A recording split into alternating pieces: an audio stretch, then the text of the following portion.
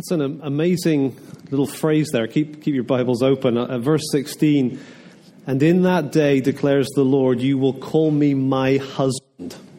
It's not really what you expect in the Bible. You expect God to be big and distant and us to be kind of, serving and obeying. And yet God is saying, in that day, you will call me my husband. We're going to come back to Hosea, so keep your Bibles open there. We're thinking about the story of the Bible, big story, and we're thinking about it over the course of 4 weeks. And where we started a couple of weeks ago, we were thinking about the fact that God is a giving God, and out of his givingness, there's a word, out of his givingness, he created everything. Of his overflowing gift, his overflowing generosity, he created everything that exists, and the pinnacle of his creation was humanity. And so God created everything, humanity, kind of the peak of that, the pinnacle of that, and then immediately we rebelled. We spurned God's love, we spurned his generosity, we said, we don't want you to be God, we want to be God, we want to be in charge, and just leave it with us. And where we would have expected God to say, enough with these creatures, let me make some different ones, instead, this giving God chose to lean in and give promise of deliverance. He gave the promise back in Genesis 3, right at the beginning, that there would be the seed of the woman, this male child, this human, who one day would defeat the rebellion, would crush the serpent, would defeat death. And so all the way through the Old Testament, there's this line like a red ribbon running through that we're tracing the anticipation of the coming deliverer. And finally, we get to the New Testament, and Jesus arrives, the one that was promised. In the fullness of time, God sent forth his Son. That was week 1. Then last week, we thought about how God prepared the world for the arrival of his Son. And this thing that was set up that we call the Old Covenant was a sort of a system designed not to fix the problem, but to point to our need for a solution to the problem. The Old Covenant with its sacrifices and the tabernacle and all these kind of Old Testament type details, the law, it was given to show Israel and broadly to show humanity, you need God to do something because you cannot sort the mess yourselves. Your hearts do not want to please him. Our hearts are stony before God. We reject him and we spurn him. We need new hearts. God puts his presence in the midst of his people, but they can't come into his presence because there's a distance, there's a separation. It's designed to show that we need something we don't have, the Spirit of God. And there's all the law, not to show us how to live perfect lives, but to show us that we cannot live and we do not live perfect lives. And there's this guilt, this black cloud of guilt hanging over us. And so all through the Old Testament, there's this preparation going on for the coming of Jesus, who would bring in the promised new covenant. A covenant that would involve the forgiveness of sins and giving us of the Spirit of God and the transformation of our hearts from stone to living hearts that desire to please God. That's the big picture, the big story of the Bible. And today we're going to add a layer onto that is, for those of you that remember, it's like going from black and white to color TV. I don't quite remember, although actually I do remember because we did have a black and white TV growing up for a few years. I remember watching Addams Family in black and white, which I think it was anyway. But when we switched to color, suddenly everything seemed different, especially the snooker. With color, suddenly there's a richness. It's exactly the same stuff, but there's a richness. And it's like today I want to turn up the color as we think about the big story of the Bible. And I'm just going to tell you very simply, the big story of the Bible is all about one thing. The story from beginning to end is the story of a marriage. The language of covenants, Old Covenant and New Covenant, is the language of marriage covenants. Covenants are different to contracts. We've heard a lot about the redefinition of marriage in the news recently and who gets to be married to who. But actually, the nature of the covenant itself is important. Biblically, a marriage is a covenant where two people are united together forever. A few years ago, a European country decided to have renewable marriage contracts. Every 7 years, you'd agree and you'd sign again, or you'd walk away. That's not a marriage. At least not in God's terms. A covenant is not a contract. It's not about your performance. It's not about are you good enough and can you live up to it. It's about a commitment that is forever. And that's what God wants to do with humanity. God wants to be united with us in a forever commitment. And it goes from cover to cover. If we had time, we could take a long time. We could go through all the books of the Bible and we could see time and time again how marriage is the great theme that is weaving its way through everything. Just a couple of examples right at the beginning. When God created everything, the birds and the flowers and the fish and the land animals and then humanity as the pinnacle of his creation, when you read through the creation account, you come to the crescendo. And the crescendo of the creation account is that moment where Adam is there and God brings Eve to Adam. And he's blown away by the beauty of this new creature. She's exactly what he needs, what he longs for, what he desires. And in that moment, he explodes into poetry, and then God makes a comment. He says, for this reason, a man will leave his father and mother and be united to his wife, and the two will become one flesh. It's God's commentary on the crescendo of the creation account. And if all we had were the first 2 chapters of the Bible, we'd get to that point and we'd say, wow, isn't that amazing? That all of this creation, everything that God has intended and everything that God has planned kind of comes together in this wedding. It's exciting if you're a wedding photographer. It kind of gives justification for your job. It's an exciting thing to think about. Oh, yeah, that makes sense. That's why marriage is something that we long for. It's why marriage in a fallen world is something that can hurt so incredibly more than anything else when it goes wrong. Marriage, in all of its richness, in all of its complexity, it makes sense. That was God's design. But then you fast forward to the other end of the Bible. Past the time of Jesus, 30 years passed when Jesus went back to heaven. And the missionary Paul writes a letter called the Ephesians to the Ephesians, funnily enough. And he writes this letter to them and he's describing to them the wonder of who God is and what God's done and the privileges that are ours in the gospel, in this good news that we can be in relationship with God. And then he gets practical. And in the practical section, he works through relationships, for example, parents and children. He talks about employees and employers or slaves, masters. And he talks about husbands and wives. And he gives instruction to wives and instruction to husbands. Wives, respect your husbands. Husbands, love your wives. And then he quotes from Genesis 2, verse 24. For this reason, a man will leave his father and his mother and be united to his wife, and the two will become one flesh. That's what we heard right back at the beginning. And then he adds a comment that is startling. He says, this is a profound mystery. Now, mystery, when Paul uses the word, is something that was a secret that has now been made known. So it's not like a, whodunit kind of mystery. It's a formerly unknown or unclear, now revealed truth. This is a profound mystery. This man will leave his father and mother and be united to his wife.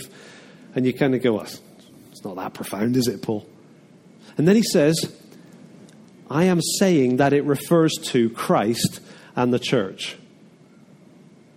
And for the past 2,000 years, people have said, does it? What? I go back and you read Genesis again. You look at Genesis 1 and 2 and you say, I'm sorry, but that is clearly talking about Adam, Eve, marriage, future sons leaving future parents to be united to future spouses, marriage. How's that talking about Christ and the church? Paul says that was a mystery, and it's now been revealed that actually the crescendo of creation was pointing to the crescendo of all reality, which is that God's plan is to bring out of a sinful world a bride for his son. The story of the Bible from beginning to end is the story of a marriage. Now, there's lots of places we could go. Lots of places where that's talked about in the early books of the Bible, God's view of marriage, God's marriage, wedding, if you like, with Israel out in the wilderness. Later on, the prophets look back and talk about that as Israel in her youth like a bride, and there's a feast and so on. We could look at the examples of where it went wrong and how when they rebelled against God and they worshipped like the golden calf, for example, that was considered spiritual adultery because it was such a ripping apart of this incredibly significant relationship. We could go all the way through the Bible. We could go into the prophets and see time and time again how the themes of marriage are used. And so that's where we are going, just for a little bit, to the book of Hosea. And what we're looking at in Hosea chapter 2 is one of the new covenant anticipations. This is one of those places where God is saying, in the future, I am going to do something new. I'm going to recreate, I'm going to reestablish the marriage between God and humanity. There's some well-known passages, Jeremiah 31, there's lots of them in Ezekiel, there's multiple ones in Isaiah that are looking at the new covenant. And if you look at them, you'll discover that in almost every case, the language of marriage is used.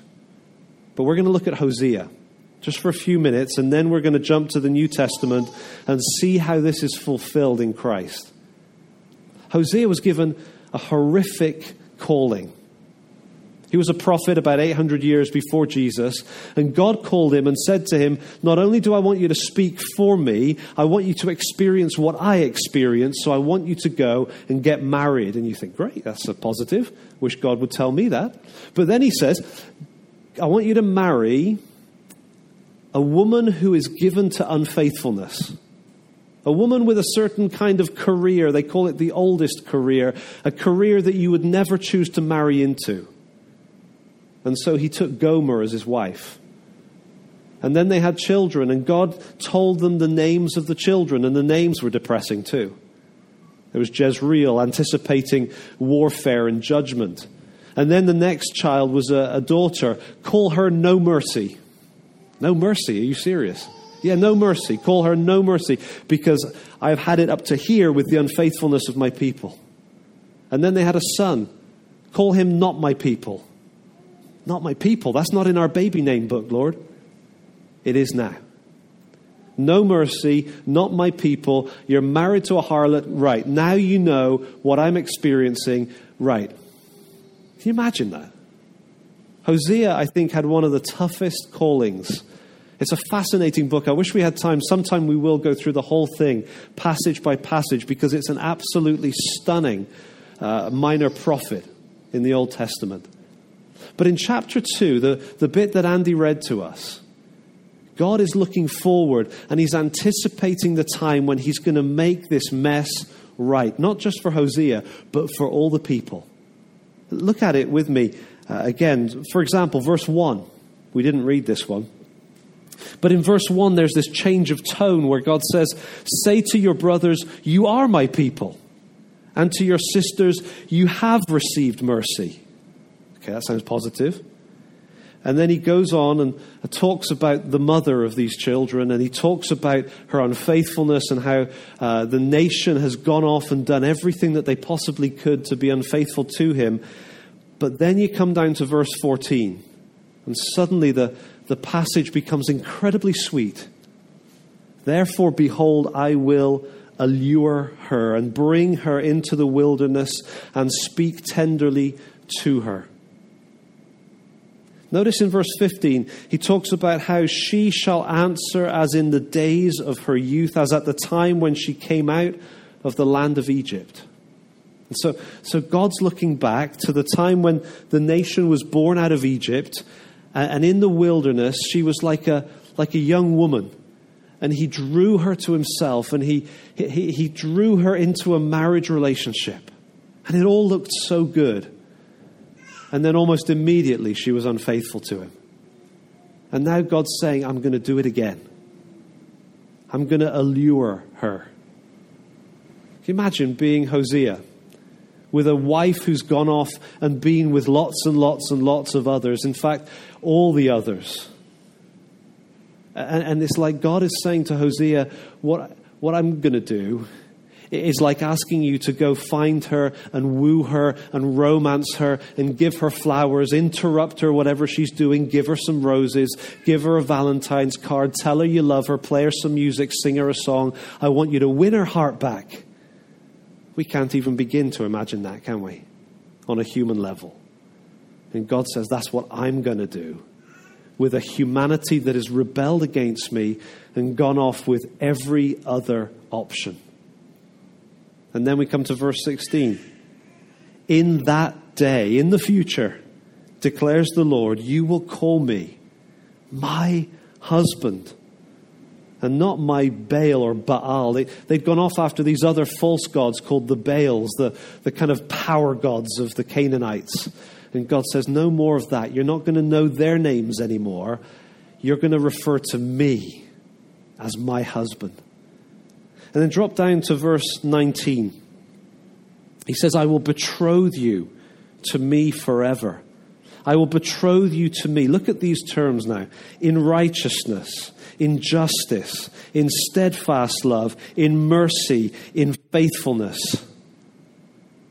God here is describing a truly glorious and wonderful marriage. And how is that possible if the wife is so unfaithful?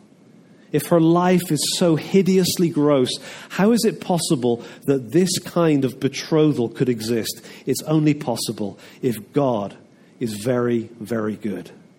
It's only possible based on his character, not on hers.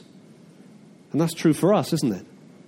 When we think about the gospel, the good news that we can be in relationship with God, it's not ever based on what we've done. In fact, we look at what we've done, the way we've acted, the things we've thought, the things we've said, the things we've imagined saying and imagined doing. And it just feels gross. It feels terrible, rebellious, sick, disgusting. And yet God, in his grace and his mercy, says, I will betroth her to me. In righteousness and justice and steadfast love and in mercy and in faithfulness. And the result of what God is going to do comes at the end of verse 20, little phrase so easy to skip, and you shall know the Lord. That's powerful right there. And you shall know the Lord. The word know here is not just a mental knowledge of. You will know facts about me that you can use in a pub quiz. It's not saying that. Knowing the Lord in this context here is about an intimacy and a connection and a tightness. It's the language of marriage. Right back at the beginning, Adam knew Eve and she conceived. It's a truly intimate and connected term. And God is describing his relationship with a sinful people, and he's saying that in that day, you shall know the Lord and you shall call him my husband.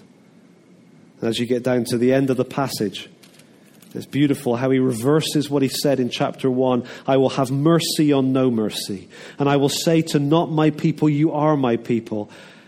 And he, that person, those people shall say, you are my God. That's just Hosea 2. That's just one example. But it's typical. It's not abnormal and obscure and kind of, where did you dig that up from? This is typical of the prophets. As they anticipate what God is going to do, they talk about it in terms of a new covenant, and they talk about it in terms of a marriage between God and humanity. Jeremiah, Isaiah, Ezekiel, they're all using this language. I suppose the challenge that kind of should come into our minds, there's the obvious one, which I've already mentioned, which is, how could God do that when we are so gross?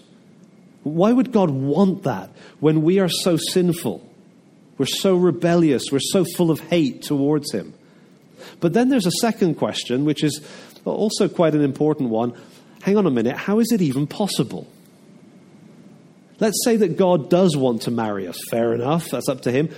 But hang on a second. He's God. We're human. He's creator. We are creatures. How is marriage possible? I may really like my pet goldfish. Doesn't mean I can marry it yet. Legally, probably will be able to at one point. But I may really like my car. It doesn't mean I marry it. How can the Creator marry the creature? So we fast forward 800 years. We turn over the blank page to the New Testament, and Matthew, Mark, Luke, John introduce us to Jesus, the Son of God, the one who has forever been with the Father, but at this moment in time became human. Fully God, fully man, fully one, forever. For what purpose? Well, he had to become one of us to reveal the Father to us. It's true. Fair enough. Yeah, it was for revelation. Jesus became one of us so that we could know what the Father is like. But it's more than that. He's fully God, fully God, fully man, fully one, forever, for the rescue, right? For the sake of redeeming us. He had to be one of us to pay the price on the cross for our sin so that we could then be brought back into a relationship with God. Yeah, that's true. But there's another reason why he had to become fully God, fully man, fully one, forever. And that was for the sake of marriage. If God, the Creator, is going to be united in marriage with humanity, the creature, then God has to become one of us. That's what Christmas is all about. The Word of God, who was from the beginning with God, who created all things, he became flesh and dwelt among us. He became one of us, so that as a person who is fully God but also fully human, it creates the possibility that two like beings can be brought together, humanity and human. God, human, and humanity brought together in marriage. Turn with me to John chapter 3. We'll just look at a couple of passages very briefly. And this is, I think, on page 888.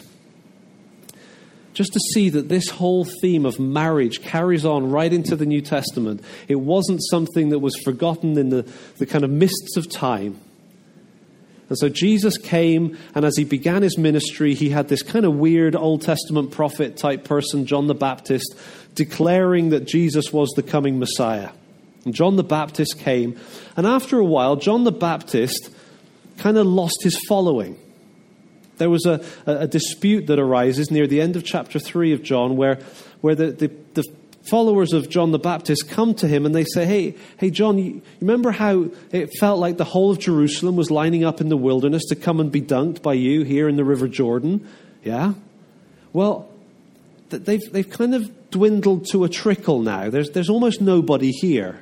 We say next and we wait 20 minutes. Like, it's not happening anymore, John. And now the crowds have gone off after that other one, after Jesus. John has gone from having a huge Twitter following to almost nothing. He's gone from being massively significant to being finished. And so his response, I think, is one of the most beautiful speeches in John's Gospel. John 3, starting at verse 27. Page 888 or 889 in the Black Bible there. Verse 27, John answered, "A person cannot receive even one thing unless it is given him from heaven. You yourselves bear me witness that I said I am not the Christ, I am not the Messiah, but I have been sent before him." Now notice verse 29. "The one who has the bride is the bridegroom. The friend of the bridegroom who stands and hears him rejoices greatly at the bridegroom's voice. Therefore this joy of mine is now complete. He must increase, I must decrease."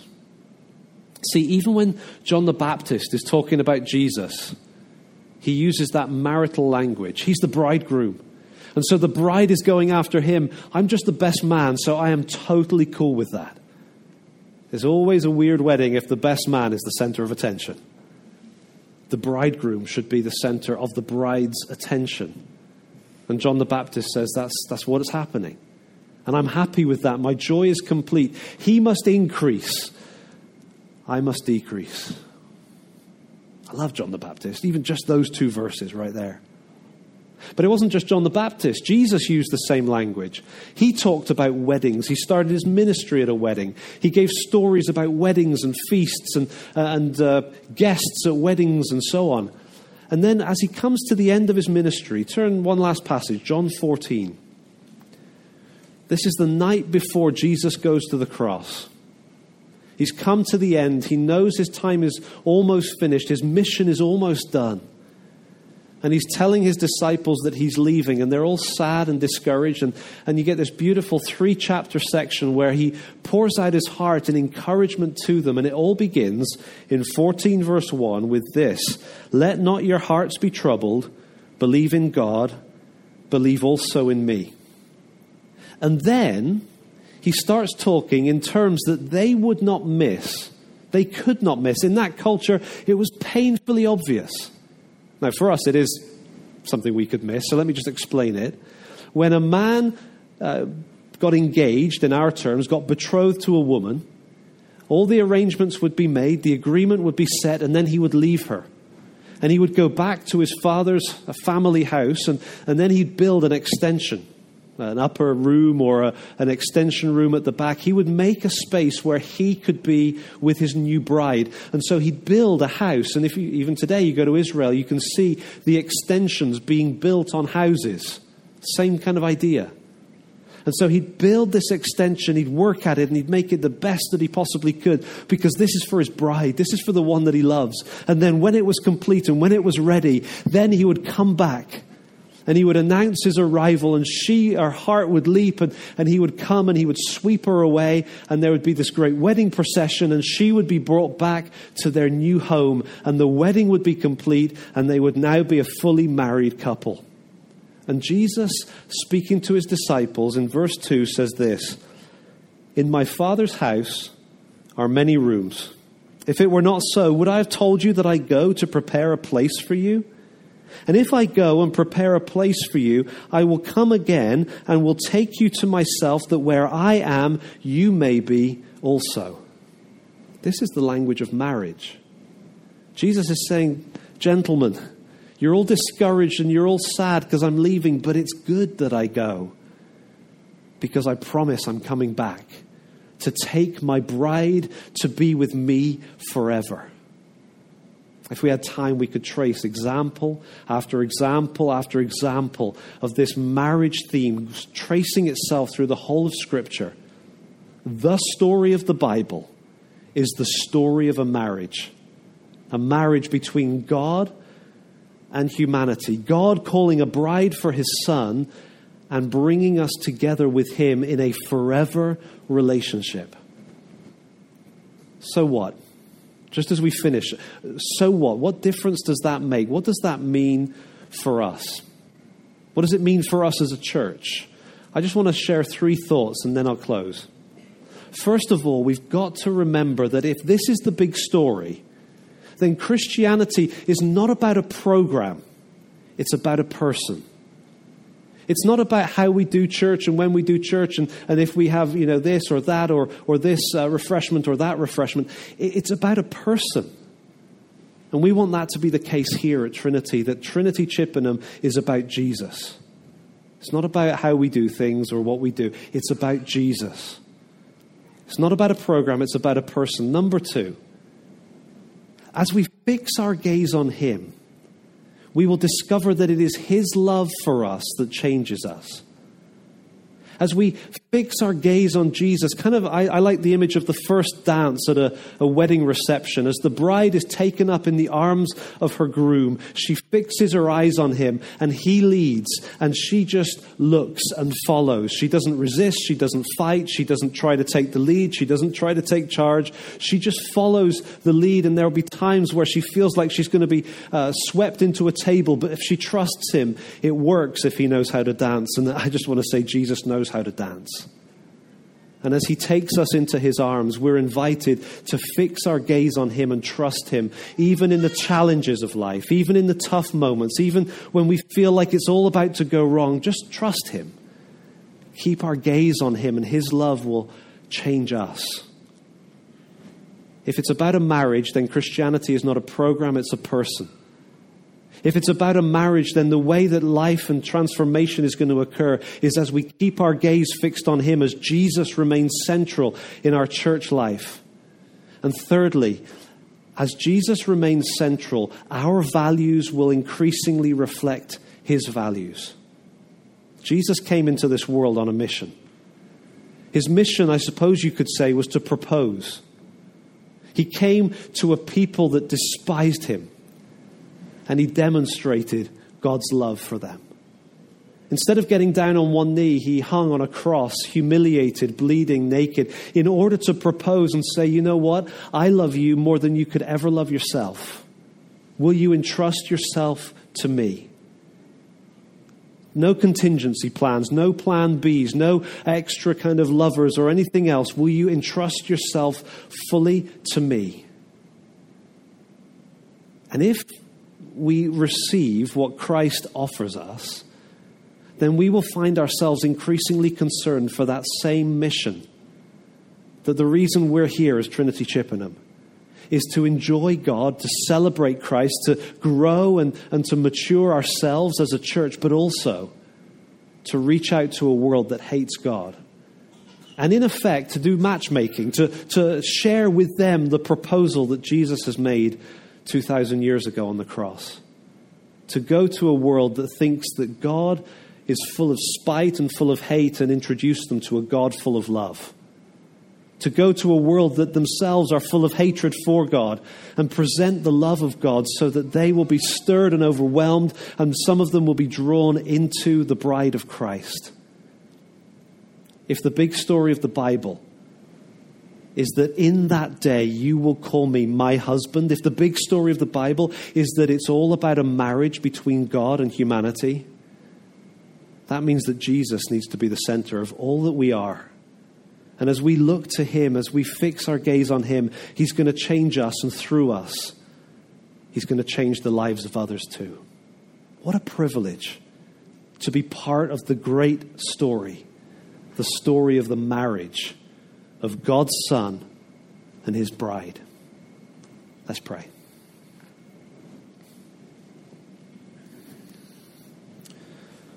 Father, if we were to try to generate the big story of history, we would never come up with this. You are so gracious, so good, so much more wonderful than we would ever dare to dream. But we just want to say a huge thank you. Thank you for Jesus. Thank you for all that he is. Thank you for all that he's done. And thank you that we are invited to know the Lord. And Lord, we just want to entrust ourselves to you. Please, would you help us keep our gaze fixed on him? Let Jesus be the center of all that we are and all that we do as a church. And as you change us, Lord, would you give us the privilege of sharing with others the wonder of the proposal of Jesus on the cross? We pray in his name. Amen.